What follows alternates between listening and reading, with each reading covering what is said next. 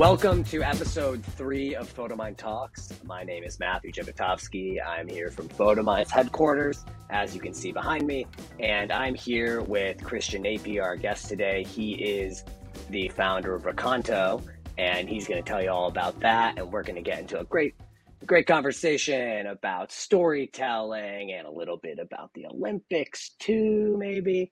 But I'll let him get to that. So without further ado, thanks for being here, Christian. Thank you so much. It's an honor to be your third guest, I guess. The third episode, is that what I just heard correctly? Exactly. Our third episode, we're diving into various pieces of, the various places that Photomine touches. So whether it's photography or home organizing or storytelling, as we're going to get into here. We want to bring people together that can kind of expand into these worlds. So I figure, we could start with, why don't you tell a little bit about yourself, how you kind of, how we connected essentially in the first place, I guess, even before then. All right. Well, thanks, Matthew. I really appreciate it.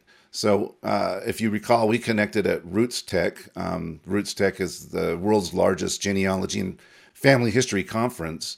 And your company, Photomine, was a sponsor there, and I was an exhibitor there, or our company, Rakonto, was an exhibitor there. And so we made the connection there.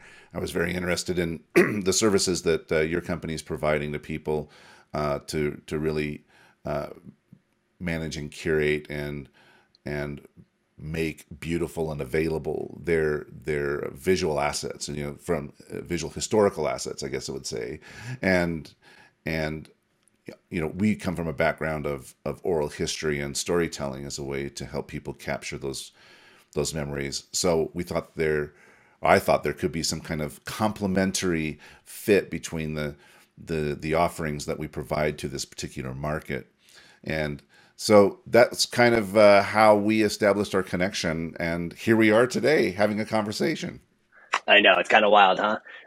So I guess how did you get into, recording family stories? What was the impetus, the thing that kind of brought you to, and you're like, well, we need to get a little bit more into this. Oh, well, that's a great question. It really started for me. My father was a huge genealogy buff, and he did like all the genealogy for the family. And so I just kind of left it to him, and I didn't really think much of it. And in my career, I was really focused on doing my work with large multi-sport international events, primarily the Olympic Games, the Paralympic Games. And part of the work that I embarked on doing, I guess about 6 years ago, was helping the International Olympic Committee capture the stories and experiences from the various host cities, the organizing committees that stage these games. And so I would go out and interview the heads of all the departments in an organizing committee. And that might, from the early days, it might be 20 people. After the games are over, it might be 80 people. And I would conduct these interviews. And I found the stories fascinating. It was great to connect with people. As I was doing this work, I realized I've never actually captured my mother's own story. Maybe I should do that. So I recorded her story, and then I realized that I didn't feel like there was a real great way to share that story with people, because you could do it on social media or you could upload it to YouTube.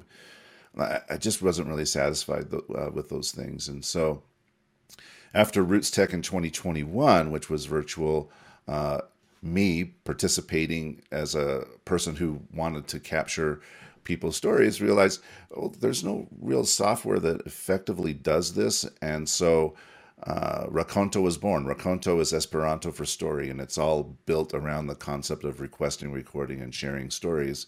But that was really the idea behind it, was to make it easier for people to do this. And certainly I couldn't do it all myself, because I'm just one person. I'm not scalable. But if I provided a platform that allowed many people to work on this, then perhaps more people could record and share their stories. And underlying all of that is the belief that I've developed over my lifetime, that every individual matters, every person's important. Their stories deserve to be preserved and shared. And that's the driving vision behind Rakonto, is to help people record those stories, because they matter. They 100% do. I actually want to take you back a little bit. You mentioned your dad. And at Photo Mind, we talk about this a lot, this concept of family anchors. This idea that every family kind of has that one person or maybe a couple people who are kind of at the center of passing down the family history. So whether it's through photos or through stories, kind of the one person that kind of everything flows through. And not only do they, not only are they the ones maybe taking the photos or telling the stories, but also kind of, keeping them in one place. So whether it's in their brain, a story, or, recording them. So your father was the person in your family who was kind of the family anchor? Oh yeah, most definitely. And genealogical research and family history was definitely his passion, and we all relied on him to do it. And he passed away a few years ago, and so since then there's a bit of a void, in our family in terms of the family history and the genealogy, and I must admit that many of us have just kind of assumed, well, he's done it all, so what's the point? But after interviewing my mother and then interviewing her brother, there are so many stories that have not been shared in our family, and so I'm eager to start to dive into the stories of my family and pick up that torch, so to speak. That's so great. Did you find anything interesting about your mom and her family while interviewing her? Yeah, I mean, we both both my mother and also my brother. I mean, they have a tremendous number of stories to tell. And not to divulge any confidences or anything, but my mother and her siblings, I did not really realize this. They moved around a lot when they were children, and that had both beneficial and detrimental effects, of moving around all the time, and it also helped me understand why when I was a child I moved around a lot. I didn't realize that I probably moved around a lot because my mother moved around a lot, and it was just kind of what she understood, and so uh, that's one simple, very very simple silly thing, but you you start to think about why am I the way I am? When and these kinds of questions begin to be answered when you start diving into your family history and you realize that uh, your great grandfather did this, or your grandfather did that, or your grandmother did this, and you're like, oh, well, I see that in my own life, and I had no idea, and you start to track these similarities and realize where some of your characteristics may have originated, and it may not be with you. They may have been passed down through genetics or through the culture that you were brought up in. It's fascinating to me. Well, we're probably not going to get into a whole conversation on nature versus nurture now, but I see you're hinting at it a little bit. Um, no, that's awesome. It's so true. It's so fascinating to look back and you like sometimes almost infuriatingly, right? You see and you're like, oh, that's where I get that from. Oh man. And other times you're like, oh, that's where that came from. And it's so cool that you can, through stories, you can you can understand things about yourself that maybe you didn't pick up before. Um, it's really fascinating. So you start Rakonto. Was there a point maybe early in your life where you felt that you had some connection to stories? Maybe like um, I guess I'm going to go back to that one. So you start Rakonto, and you have give people an opportunity to tell their stories. But was there maybe a time back early in your life where now you looking back on it, you can say, oh, that was kind of maybe the first moment where I was becoming a storyteller or interested in hearing how people can tell their own stories or anything like that? Uh, I never considered myself to be a storyteller. I still to this day don't really consider myself to be a storyteller. And and that's because I don't talk very much. I'm actually an introverted person, and I'm much more comfortable listening. I grew up in a family with five. I had five sisters. I had no brothers, and so they did all the talking. And I was perfectly content to just sit in a corner and just listen to the conversation. And I think that's why uh, I find the work with the International Olympic Committee and other clients where they're telling stories and I'm helping them tell their stories. I find that quite satisfying because I'm not the person talking. I just ask a question and then they respond to that. And I get a lot of satisfaction out of that. I think part of that is I don't have to tell my own story. And part of that is I'm genuinely intellectually curious. I find the stories that people share to be totally fascinating, and so I'm very happy to kind of quote unquote sit behind the camera and have other people tell those stories. And that's again, that was a driving force behind starting Rakonto, is to give a place for people to share their stories the way they want to tell them.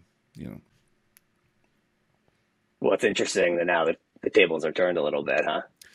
Yep, now I'm on this side, and now I'm telling my story to you. So it's a little unnatural. I'm interviewing people with the International Olympic Committee, IOC staff and advisors who just delivered the Tokyo 2020 and Beijing 2022 games.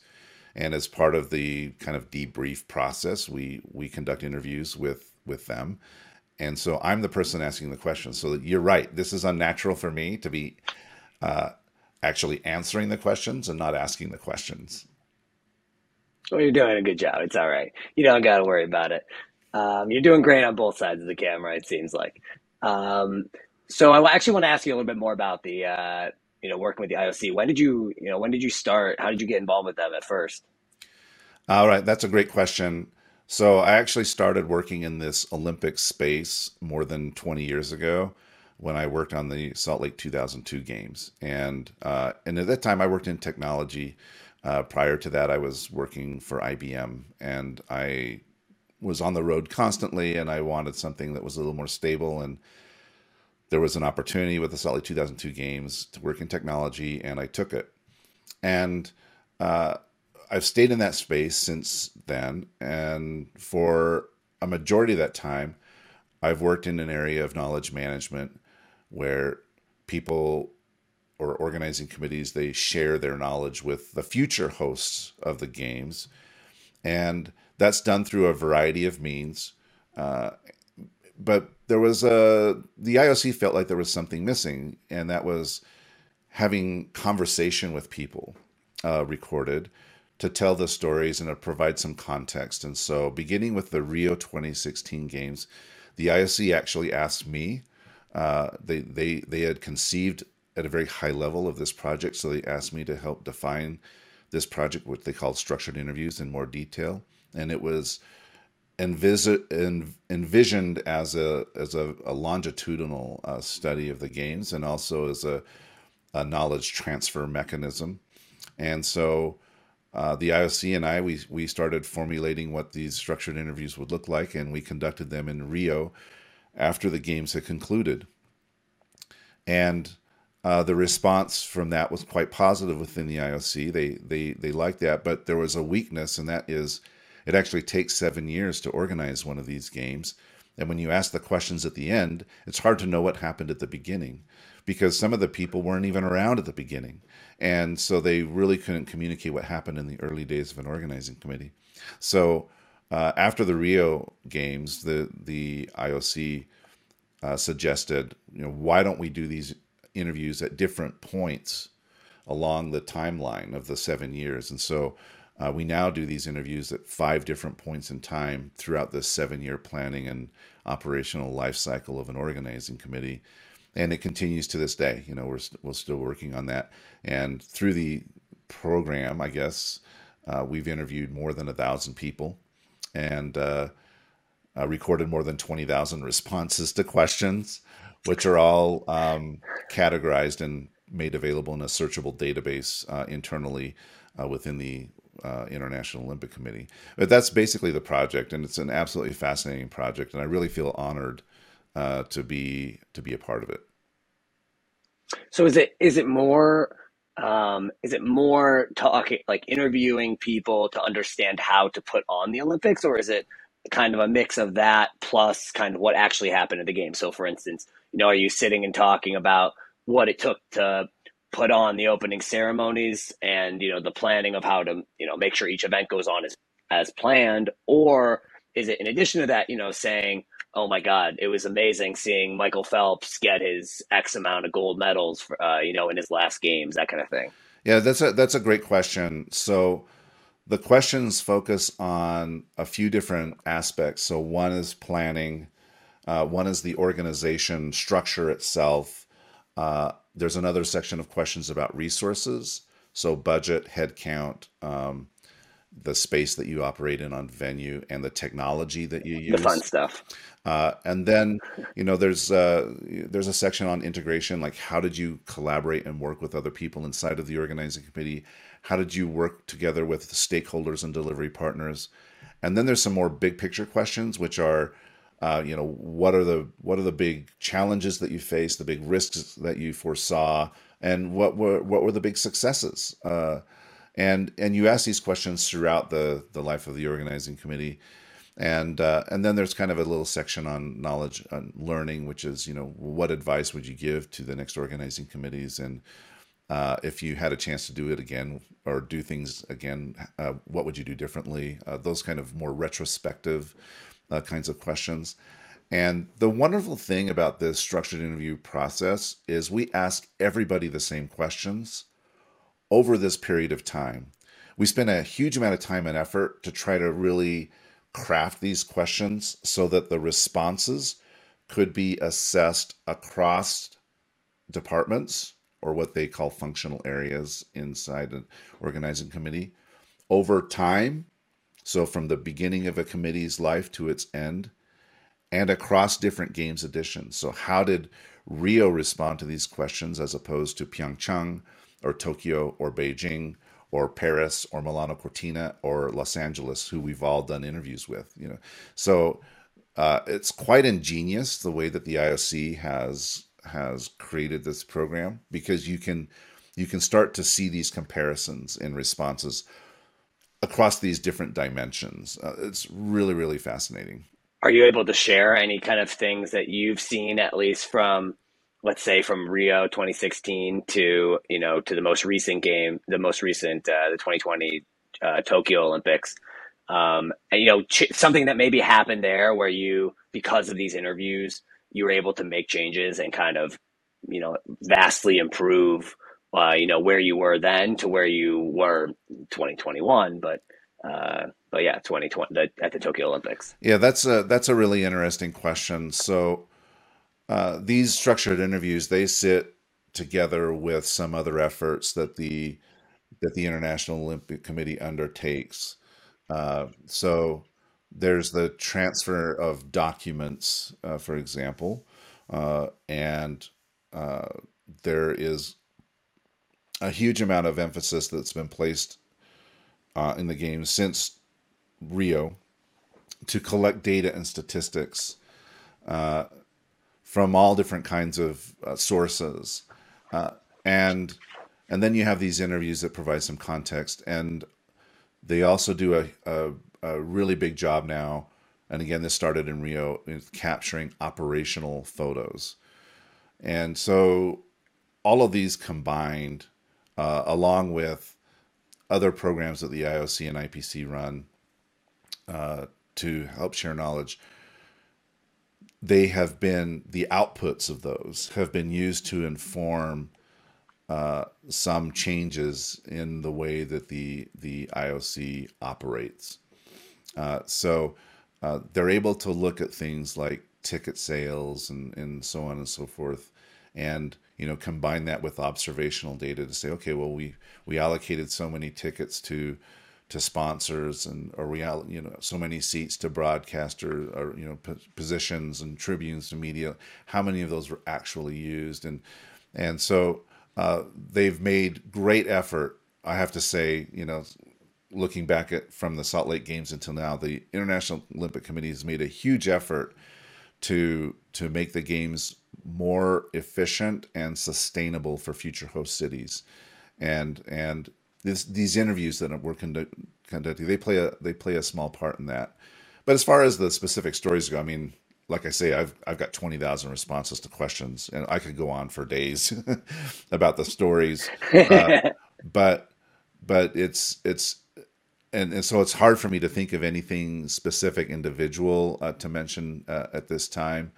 But most of them are behind the scenes stories. There are relatively few of them that talk about interacting with athletes or the things that we see on camera, because it's really much more about the behind the scenes operation. What I can say is that for most people, working on a games is extremely challenging physically and mentally, but many people look back on it as the experience of their lives when it comes to their careers. Having that opportunity to work, especially if you're working with your host.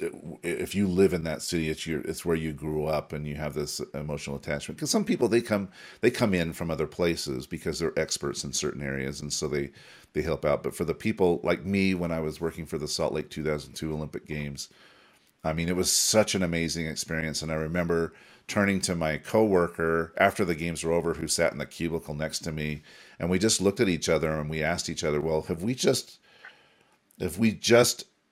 seen the pinnacle of our careers? Can it get any better than this? Because this was amazing. I mean, it was absolutely amazing to be able to work on an event like that. And that's a common feeling among people who we have interviewed, who I've interviewed, uh, who who have that attachment to the host. They are, they're working in their hometown, and they're so proud of what they've delivered, and it's just an incredible feeling. That's so great. And you said you weren't a storyteller. Come on, natural. I just listen to people.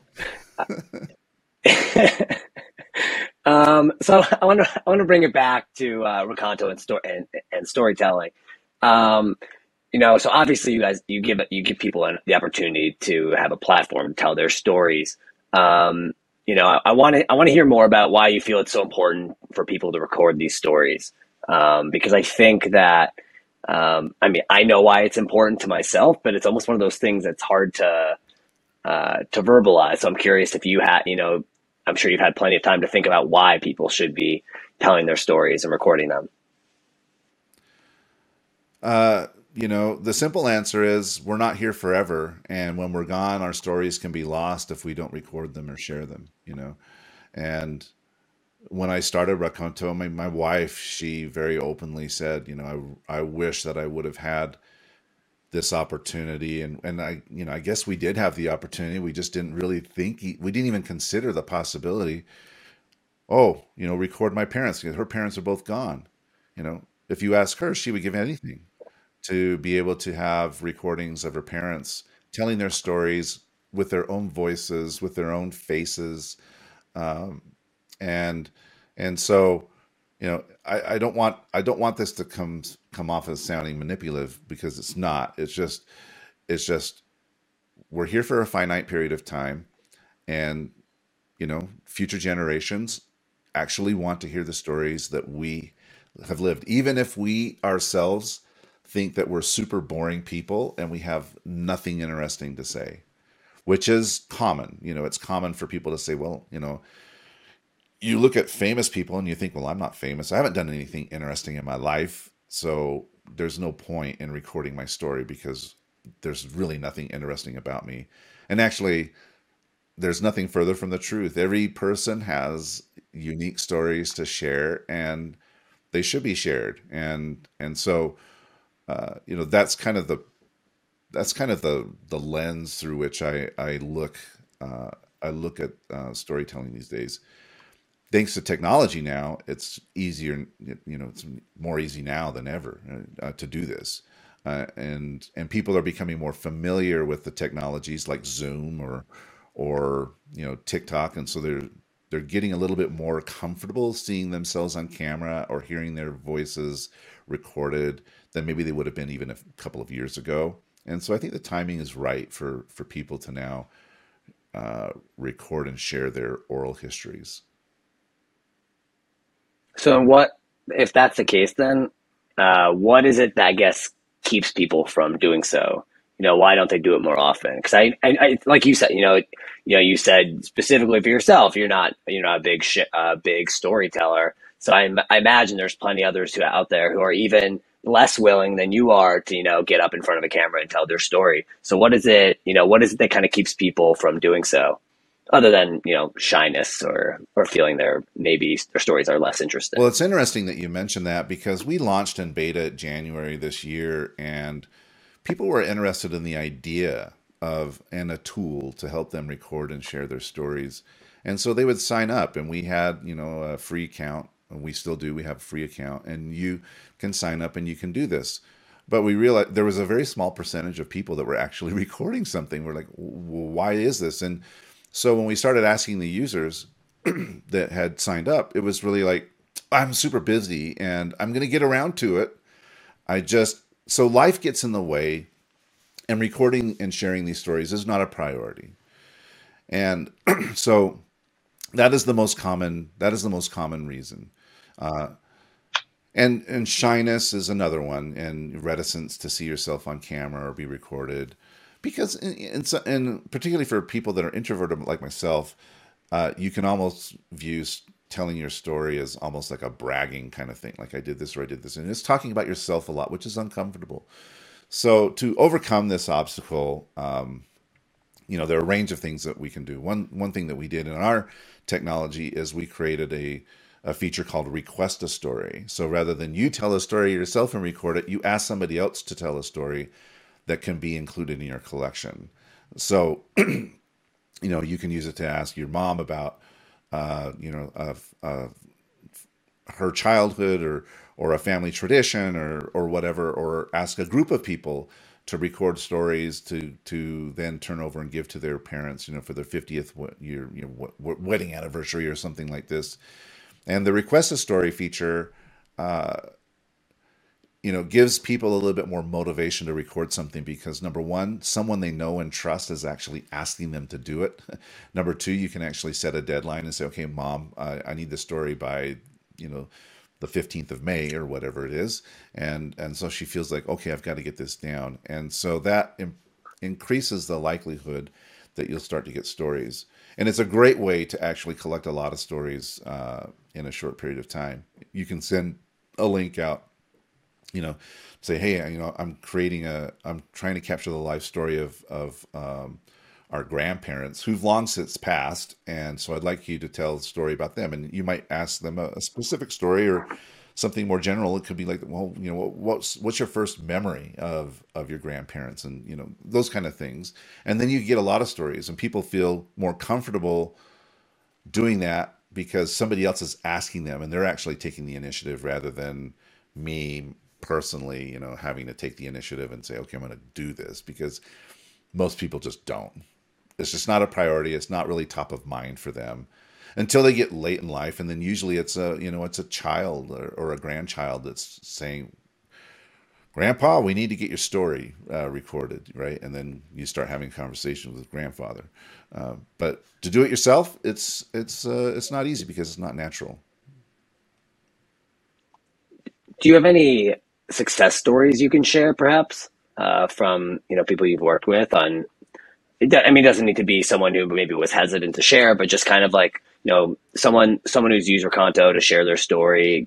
Some example. Yeah. So one of the questions about Rakonto is well, what if I already have a recording?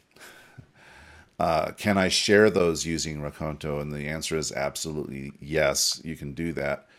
And we have seen now with the proliferation of Zoom and the pandemic, a lot of people having, family, they were initially, and I'd say it was really, really a thing the first year of the pandemic where families were getting on Zoom calls, and because they couldn't get together physically, so they were having these regular Zoom calls, and some still do. And so Rakonto is a great place to do that. A friend of mine actually used Zoom to record a conversation about his mother, and his mother passed away from breast cancer in 1985. and he gathered together his mother's surviving siblings and also one of his own siblings, and they talked for 2 hours about stories about his mother. And so they had that recording, and they're like, well, how do I share? How do I share it? I said, well, you can throw it here on Rakonto. And so they took that 2 hour recording and they broke it into 10 separate chapters. They just sliced the video into these 10 separate chapters where they were talking about different stories or different stories, I guess, or periods of time and in his mother's life, and he put those up on Rakonto, So and the reaction from that is priceless, So much gratitude, especially from one of the siblings, who is getting very, very old in age, and you know, who knows how much longer that person's going to be around. And so to have that recorded, it's just a priceless treasure for them. And I'm glad that they're able to use Rakonto to share it. That's beautiful. What advice do you have to those who are interested in recording their stories, but maybe don't know where to start? That's a great question. And that's a reason why many people don't start, is because it seems like recording your life story is such a daunting task. Like, where do I even begin? And my advice to everyone is don't worry about beginning anywhere. Don't think that you have to do this chronologically or in any kind of order. Just start with the story that you have already told people 1,000 times. You've told this story so much that people are sick of hearing it. And when you start telling the story, they tell you, hey, Dad, you've already told us that story before. So you're already very comfortable sharing that story. So try that one. Just record that one. And it may only be 2 minutes long or 3 minutes long. But then when you've done that, you've recorded it, you're like, oh, that wasn't so hard. That was kind of fun, actually. I'm going to do another one. And then record another one. And before you know it, you've got a whole bunch of stories. Now, if you're the kind of person that's not, that finds difficulty to motivate yourself to do this, then get your children or your loved ones or friends to rag you on it until you do it, So, get the support of friends and family, because once you reach out and you say, hey, I'm going to do this, then an expectation is set. And then, okay, I need to do this because now I have family members or friends that are expecting me to do this. And that gives you a little bit more motivation to do it. But my general advice is just start with the story that you know best. The stories you know best, tell those first. And then more stories will come to mind as you jog your memory and about the common story that you've told all the time, and you just kind of go from there. And if you do that once a week for a year, I mean, pretty much you got 50 plus stories, and the people who love you that are around you will be very, very grateful forever for you doing that. Well, I think that is absolutely beautiful and 100% on the nose. Honestly, I have nothing else to. I think it's a great place to end. Honestly, I really appreciate you, taking the time to speak with me and sharing, especially because, as I've said plenty of times already, that it's not natural for you. So it's really great to hear from you, because just some really insightful stuff on, why it's important to do exactly this, to get out there and talk about yours and your family's experiences, or other people's, or the Olympic experience from behind the scenes.